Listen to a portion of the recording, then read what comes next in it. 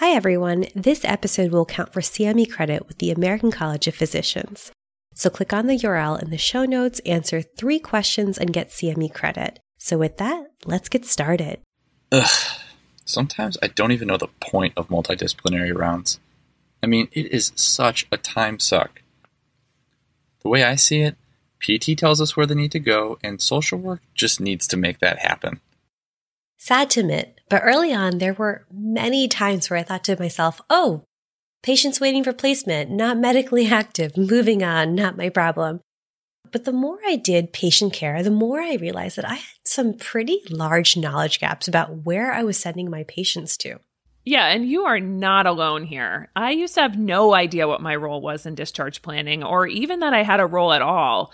But when I became a geriatrician, that all changed. And I'll give you an example. So recently I cared for this patient. He had dementia. He was admitted because of safety concerns at home, and he really couldn't take care of himself at home. He didn't have the needs to qualify him for a rehab. And the case manager and family members, they were looking to me for the recommendation on where he should go next. That patient could have gone to a nursing home, an assisted living facility, home with services like a visiting nurse or a home health aide, or just had adult day health. Yeah, there's just so many options. And if I didn't know these places could offer patients, how could I appropriately advocate for him and what would be best? And that's exactly what we hope to do today. Break down our many different dispo options for patients. There's subacute rehab, skilled nursing facilities, nursing homes, assisted living, LTACs, acute rehab, and many more.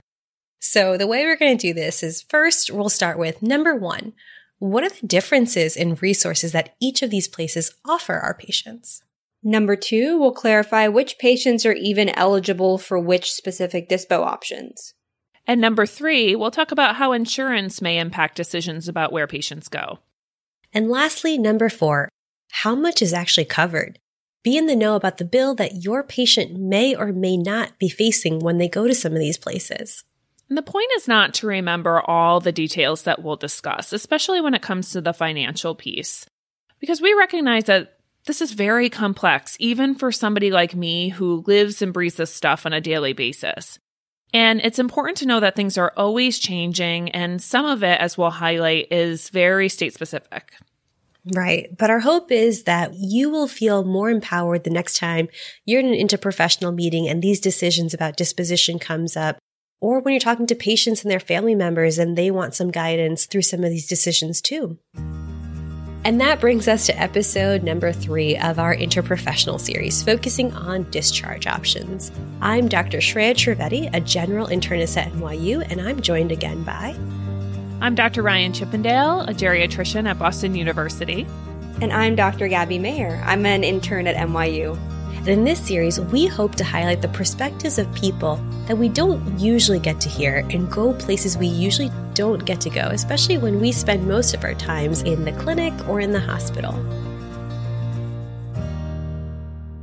Speaking of going places that we usually don't get to go, let's play a little game that I like to call, Oh, the Places You'll Go. Okay, Ryan, I see what you did there with that Dr. Seuss reference, but it's more like, oh, the places your patients will go. Right, or it's like, congratulations, today is your discharge day. You have enough oxygen in your lungs. You have passed your trial of void.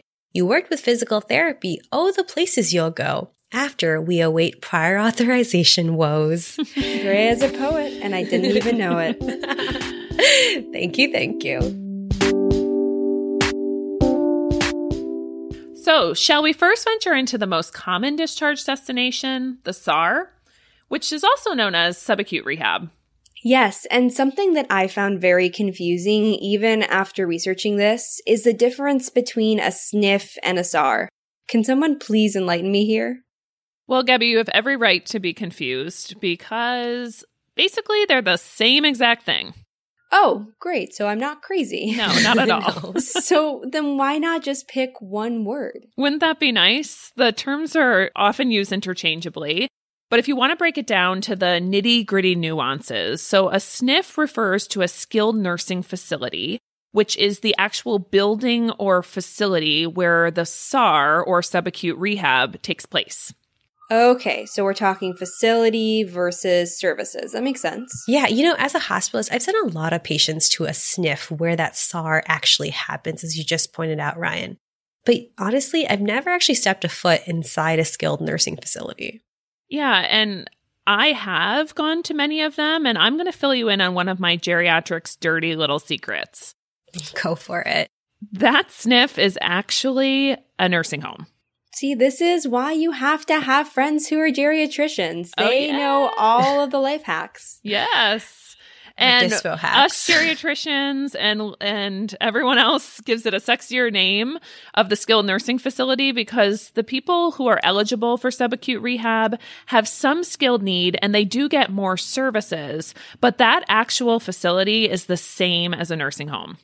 And I want to clarify what you mean by SNF services because this was a big knowledge gap for me. So by services, you're really talking about some skilled need. So physical therapy, occupational therapy, medications that come through PICS or midlines. And these are services that for whatever reason, this patient can't easily get at home. Right.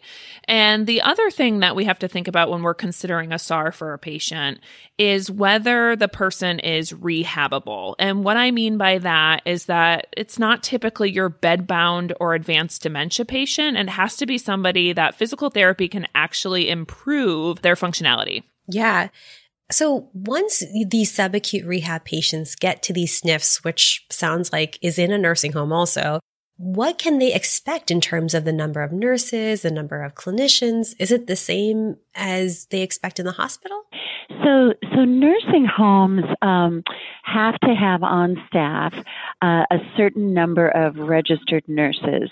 The staffing ratio in the day is higher than in the nighttime. And they generally then fill in everything else with either CNAs, certified nursing assistants, or medical assistants. So that voice you may recognize as Susan Headland, who is a social worker from OHSU who's joined us for prior episodes. And I want to put some numbers behind what she's saying. Typically, daytime staffing in these SNF or SAR facilities is 1 nurse to every 20 to 25 patients. And at night, that ratio changes. That 1 nurse is now covering an entire floor of 40 plus patients with only the help of a few aides. Yeah, that is very different from the hospital. Usually on the medicine floors, you'll have 5 patients assigned to a nurse, and even they're running around with their plates pretty full. Here's another knowledge gap for me. I read that most SNFs are staffed by LPNs. I realized I don't know what an LPN is or how that's a distinct role from other nurses like RNs. And again, you're not alone. I work alongside these folks all the time, and I actually had to look up what the acronym for LPN stood for. So it's actually a licensed practical nurse. And the difference here is that they have 2 years of nursing education versus an RN that we typically work with in the hospital, which is a registered nurse who has 4 years of experience and holds a bachelor's in nursing. And Ryan, what's the staffing like for the clinicians at most of these nursing facilities? Yeah, so that clinician oversight piece really shocked me when I started in geriatrics. So get this. New admissions are often admitted by phone by someone like me who doesn't even know the patient or work in the nursing home. And in my state of Massachusetts, the strict regulations are that any clinician, so this can be an NP, a PA, an MD, is not required to see a patient for 48 hours after admission. Oh, I'm just thinking about what happens to all those Friday afternoon discharges to SAR. Yeah, and it's almost impossible for you as the discharging clinician to know the level of oversight that your patient will have once they get to the facility, because there's just so much variability with the different practices out there. But one thing that you should keep in mind is after that initial admission eval, which happens within the first 48 hours, the clinician is only required to see a patient every 30 days. Now, I will tell you most practices see subacute patients much more frequently, like weekly or even more so if they're sick. But these are the bare minimum regulations, which keep in mind are state specific. I am just so humbled by how much I didn't know about subacute rehabs. And yeah, this is definitely going to give me a pause before those Friday afternoon discharges, especially for those more complex patients. I think it's so easy for us on the inpatient side to be like, oh yeah, SNFs, they have capabilities to do X, Y, and Z. But I can imagine it can be pretty difficult with the level of supervision from the clinician and the nursing side of things. Agreed. I think I'm going to store that key about timing in my back pocket. So since I have you dispo wizards on the line with me, I'm going to ask you one more question. Who actually pays for subacute rehab services? Yeah. So from what I understand in terms of insurance, it's really going to be patients who have Medicare that are going to get their subacute rehab stays covered. And actually before this, I didn't understand why so many times on multidisciplinary rounds for social workers or care managers would say, oh, the patient has Medicare, should be an easy placement, no worries. Now I get it. Patients would go, they can stay on your Medicare benefits. It's up to 100 days for your rehab needs. The first 20 are covered 100% with no copays by Medicare. And then the next 80 has copays. One of the things we look at in that situation is what their secondary insurance is. That's Todd Selmer, a case manager from the University of Utah. And by secondary insurance, Todd is talking about, say, the patient either has Medicaid or has some other private insurance that might pick up the slack for that 20% copay from the skilled nursing facility. If they have a secondary insurance, that the copay is covered for the 80 days. Copays typically, last time I looked, I think they were in the 150, 170 a day, which is kind of out of reach for most people.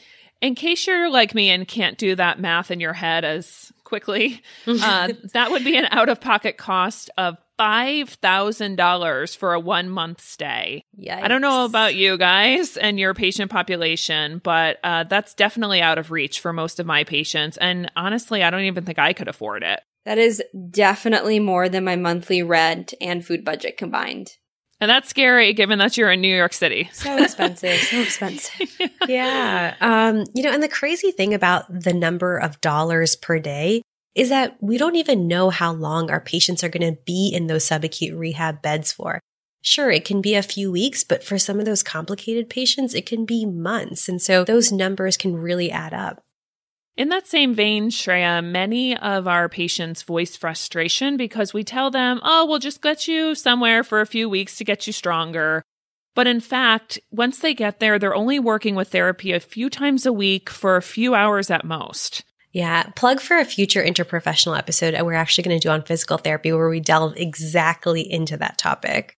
Yeah, I really can't wait for that because I feel like I still have some knowledge gaps in that area as well. Me too. Yeah, and it's really important that we don't oversell it to patients because we don't want them frustrated when they get there. But at the same time, it's also important for us to highlight the importance of a SAR as a bridge to get these patients home. So let's wrap up all this wisdom in a little summary. A SAR takes place in a SNF, which is a physical nursing home. It's a place for patients with specific skilled needs, so here we're talking about PT or OT, that they can't easily arrange for at home. And it's worth noting that oversight is different than at the hospital, with one nurse assigned to many patients and sparser physician supervision. And on the subject of insurance, I just want to leave you with one quick takeaway. It can be easier for Medicare patients to get coverage.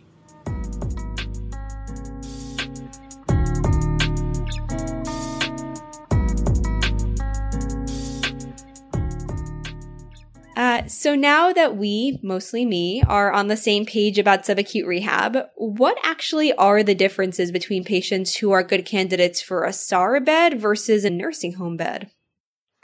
Let's say you have a frail elderly person who needs help with bathing, with feeding, and with walking. Right. But doesn't have anything acutely medical. And so that's a lot of our frail elderly, right? So a lot of our frail elderly who need some assistance, but don't need a lot of medical intervention per se. Right. So it sounds like a nursing home patient may have some medication management or some intermittent blood pressure monitoring, but this level of care is nowhere near the patients that are in a subacute rehab bed. And it's more so these nursing home patients require assistance with their activities of daily living, and their families can't really provide that at home for them, and they can't afford 24/7 care at home either. Yeah, and this is exactly why nursing home level patients are often commonly referred to as long-term or custodial care residents. It's because they live there. And in many nursing homes, these long-term care residents are actually mixed among those subacute patients that we were talking about before. And that's why that staffing ratio of 1 nurse to 20-ish patients is usually the same as what one would expect for the subacute rehab patients. The nurse might actually be taking care of some long-term care residents and some subacute patients. And at least from an acuity standpoint, that does sound like a healthy mix of patients. Yes, it does on a normal day, but trust me that it doesn't mean that those long-termers can't become active from either a medical or behavioral standpoint, which can get really busy really fast for these nurses. And I'll tell you, that's exactly what I'm seeing in the nursing homes with this COVID pandemic right now. So these long-termers that usually are relatively stable are getting really sick alongside the already sick subacute patients, and the nurses are really stretched thin. There are lots of policy lessons to be taken away from this pandemic, and this is definitely one of them. So we've talked a lot about nurse oversight, but I'm curious, is there an MD oversight difference? And actually, let's broaden this question. What is the MD oversight for nursing home residents? Yeah, so in my state of Massachusetts, the strict regulations state that nursing home residents only have to be seen by an MD every 120 days. That's every 4 months. Shocking. Again, they are often seen more regularly by a lot of nursing home practices and docs, especially if those acute issues come up that we were just talking about. But I like to think of these more like complex but stable primary care patients that you'd really only be seeing in the clinic every 3 to 4 months. Yeah, that's an interesting analogy I hadn't thought about before, thinking of a nursing home patient getting the same level of care you might give them in an outpatient setting every 3 to 4 months. Another question for you guys, who actually pays for the nursing home beds? I actually know the answer to this one. Nice. Okay, so nursing home care is generally paid for either privately, so there I'm talking about out of pocket, or through something called long-term care insurance, which is like life insurance, or on the public side, it can be paid for by Medicaid. It's not paid for by Medicare, and it's not paid for by regular private insurance. Those don't cover nursing home care. All right, as someone who's not a health policy wonk, I think the big teaching point for me is that our patients who have Medicare can get their subacute rehab stays covered, and our patients who have Medicaid can get their nursing home level stays covered. But another thing I've also noticed is that it takes so long for us to find those Medicaid patients a nursing home level bed. And let me break this down for you on why this could be. So say I'm a nursing home administrator and I'm trying to keep my nursing home financially sound. And let's pretend that I have 10 beds available right now. Medicare is going to pay me a significant amount more for subacute patients lying in those beds rather than Medicaid will pay for long-term care residents. So if I'm that nursing home director, I want as many Medicare patients in my facility as possible so that I get higher payments. Oh my goodness. The money aspects of this are mind-blowing. I know, right? This is why I'm also not a business wonk. Mm-hmm. Just a quick word from our sponsor. We all want to eat healthier, but let's be honest, between our busy schedule and the endless prep and cleanup, it feels kind of out of our reach. You know, we often are aiming for better nutrition, but end up compromising for quick fixes that are anything but healthy.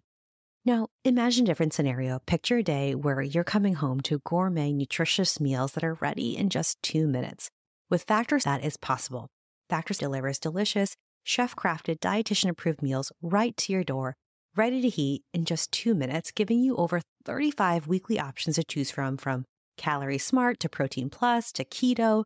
And don't forget, they have 60 plus add-ons for an extra boost, from breakfast to midday bites, so you're not spending all your time and money in the hospital cafeteria. So no prep, no mess, just real mouth-watering meals tailored to fit your schedule and dietary needs.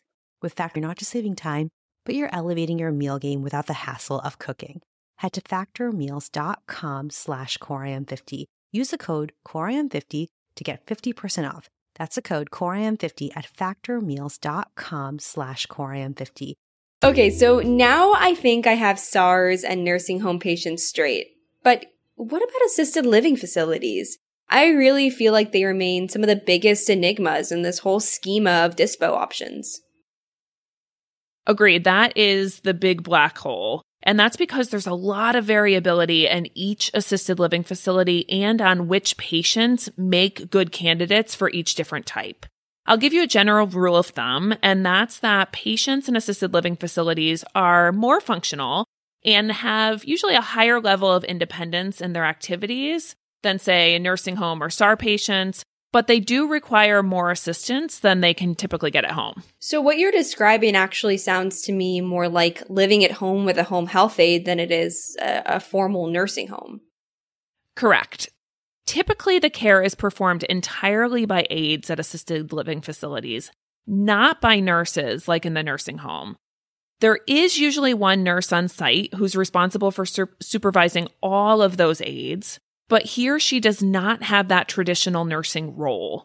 So they don't pass meds or check blood pressures like we talked about in SARS or nursing homes.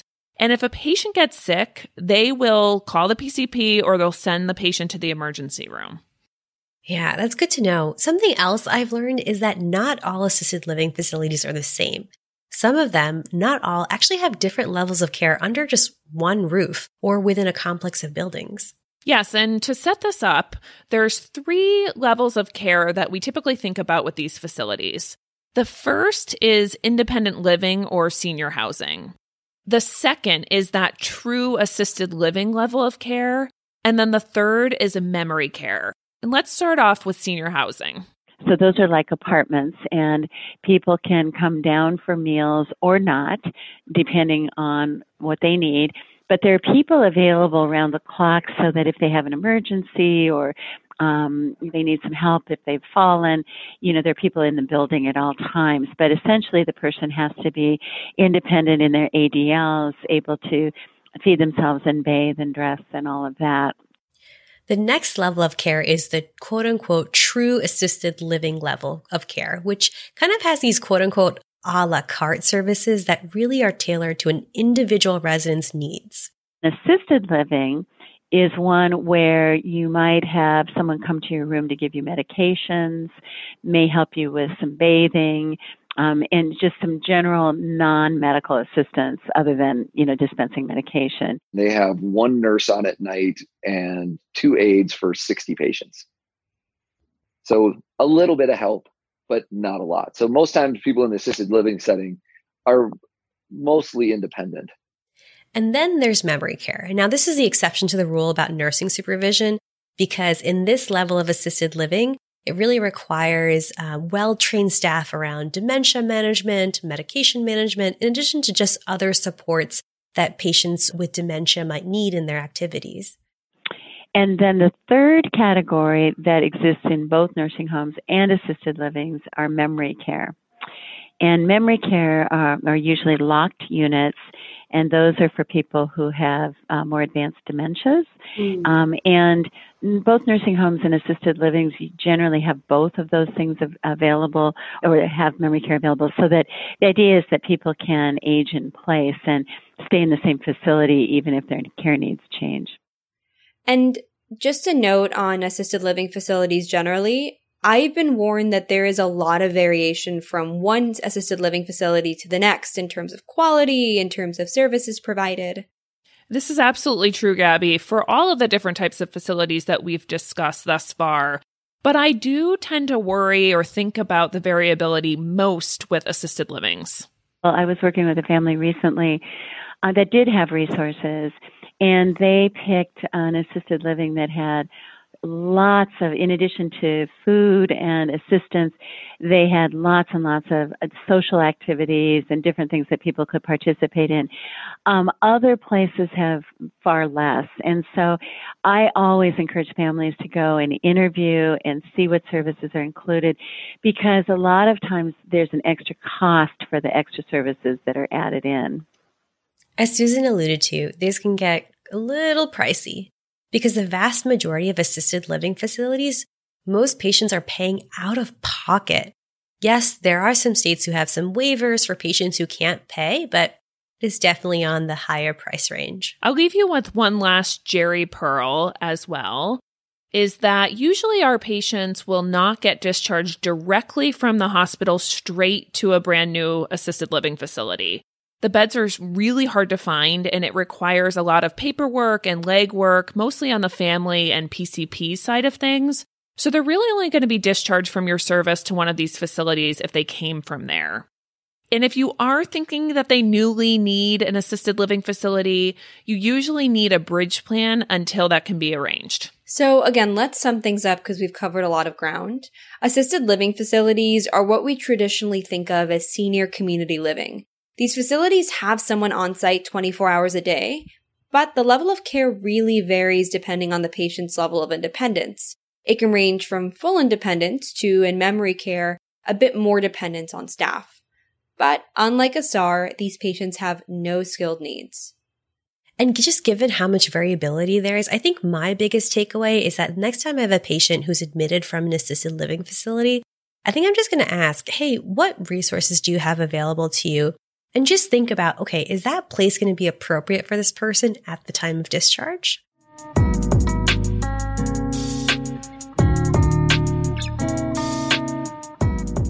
All right, so the next few places we'll go, bringing back that Dr. Seuss theme, will be relatively quick. I'm going to call this the lightning round because luckily these facilities have more narrow criteria for them. Thank goodness, right? Let's pretend we have a physical therapy note that says patient would benefit from over 3 hours of therapy a day. When you're at those discharge planning rounds, where are you going to recommend that this patient goes? Right. So the 3-hour thing always makes me think about acute rehab. I'm trying to call up physiatry to make sure they're on the case as soon as possible to evaluate the patient. Todd helps us explain which patients are good candidates for acute rehab. Like if you're getting around really well, and then they can get you back up to your baseline pretty quick, then they go to an acute care rehab, which I think that most days are, in that 2-week window and then back to home. And the key here for qualifying for acute rehab, unlike subacute rehab, is that patients need to be capable of doing 3 or more hours of therapy a day. Caveat here is that this is all the therapies combined. So physical therapy, occupational therapy, speech and language pathology, all those need to add up to that 3-hour requirement. And just a quick note about finances at the end. Similar to a SAR, acute rehab is paid for by Medicare or private insurance.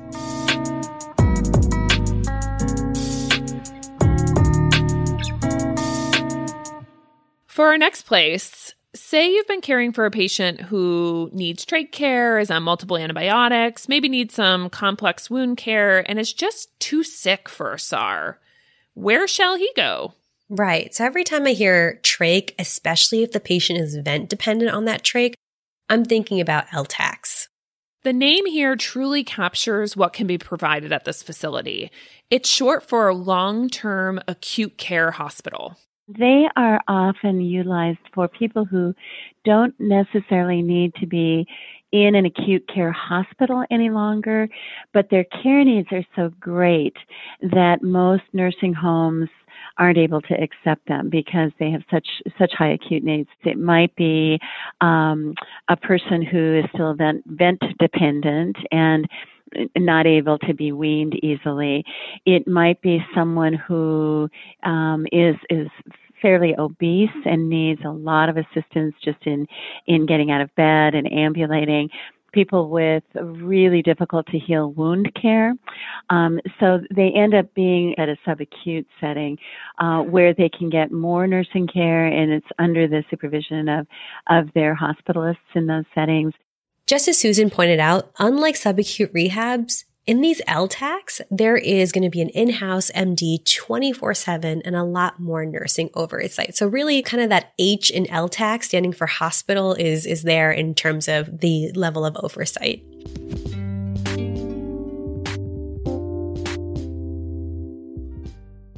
Okay, we have made it.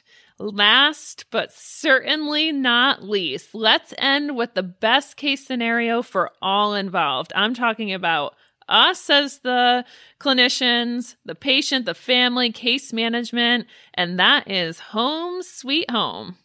So I will say we talk a lot about home care options in our first interprofessional episode on home health aides. So I'm hoping this is not too unfamiliar to you.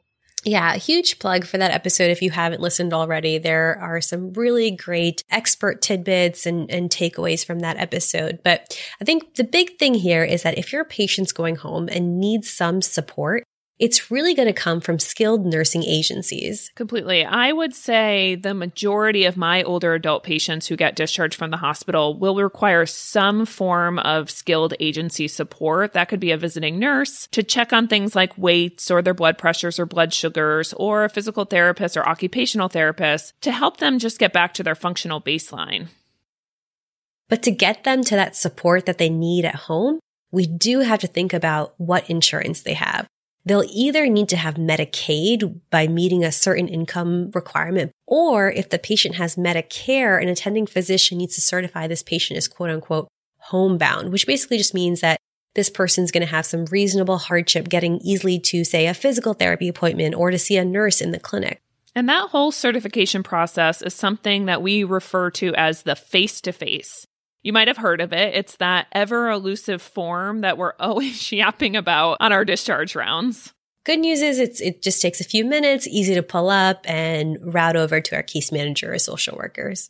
And something that I always preach to my trainees, both in their discharge summaries and actually something that I think that we can do as attendings, is be mindful in our face-to-face to be as specific as possible about what we want the visiting nurse to do and when and who to call. So I'll give you an example. Instead of writing just check blood sugars for somebody who is admitted for hyperglycemia, I'll write something like, please help the patient check and log their fasting blood sugars daily, and then call me if their blood sugars are less than 70 or greater than 350. And I just like to pretend that I'm writing orders for my visiting nurses just like I would for any nurse on the floors, just being really specific. Props to you, Ryan, for being specific about instructions and kind of giving them an exact number to call. Oftentimes, home care workers feel like they're in kind of this limbo phase with whether they have any questions or if they find any discrepancy at home. For example, one of the papers I looked at, home care nurses found 3 different beta blockers at home. And so, oh my gosh. Yeah, when they would call the hospitalist would be either really hard to reach or say, oh, sorry, I've already discharged this patient. This person's not my responsibility. Or on the other hand, the home health aide would call the primary care doctor for that patient, and the PCP would say, sorry, I haven't seen the patient since discharge. And they'd really be in this limbo phase about what to do and what kind of next steps there could be. All right, guys, we have gone so many places that I think maybe we should try to summarize with a little Dr. Seuss for this episode. What do you think? Yeah, I think it's a good idea. Harder said than done to get it all in Dr. Seuss form, but I'll do my best with some of the big points. Ready? Okay. All right. But on you go through the SAR, which is in a SNF, which from nursing home may seem no diff, but you'll get different therapy you'll discover and different insurances will cover. A frightening financial hurdle, but on you'll go. And if you're independent and have some wealth, maybe you'll end up in an assisted living facility for good health. Today is your day. Your transport is waiting, so get on your way. Just call her Dr. Drea. Oh. just Dr. Shrey, like Dr. Dre. All right, I'm ready for motherhood. Yes, you are. And that is a wrap for today's episode. If you found the episode helpful, please share it with your colleagues or your teammates. Give us a rating on Apple Podcasts or whatever podcast app you use. It really does help people find us.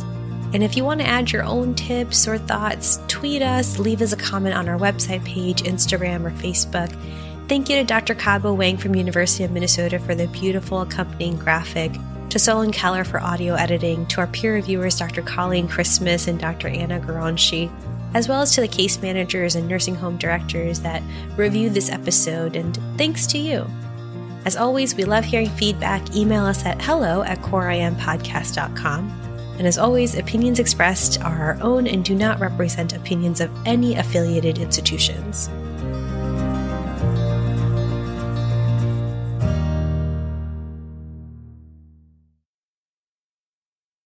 At Parker, our purpose is simple. We want to make the world a better place by working more efficiently, by using more sustainable practices, by developing better technologies, we keep moving forward. With each new idea, innovation, and partnership, we're one step closer to fulfilling our purpose every single day. To find out more, visit parker.com/purpose. Parker, engineering your success. As humans, we're naturally driven by the search for better. But when it comes to hiring, the best way to search for a candidate isn't to search at all. Don't search, match with Indeed. When I was looking to hire someone, it was so slow and overwhelming. I wish I had used Indeed. If you need to hire, you need Indeed. Indeed is your matching and hiring platform with over 350 million global monthly visitors, according to Indeed data, and a matching engine that helps you find quality candidates fast. Ditch the busy work. Use Indeed for scheduling, screening, and messaging so you can connect with candidates faster. And Indeed doesn't just help you hire faster. 93% of employers agree Indeed delivers the highest quality matches compared to other job sites, according to a recent Indeed survey. And listeners of this show will get a $75 sponsored job credit to get your jobs more visibility at Indeed.com/podcast. That's Indeed.com/podcast. Terms and conditions apply.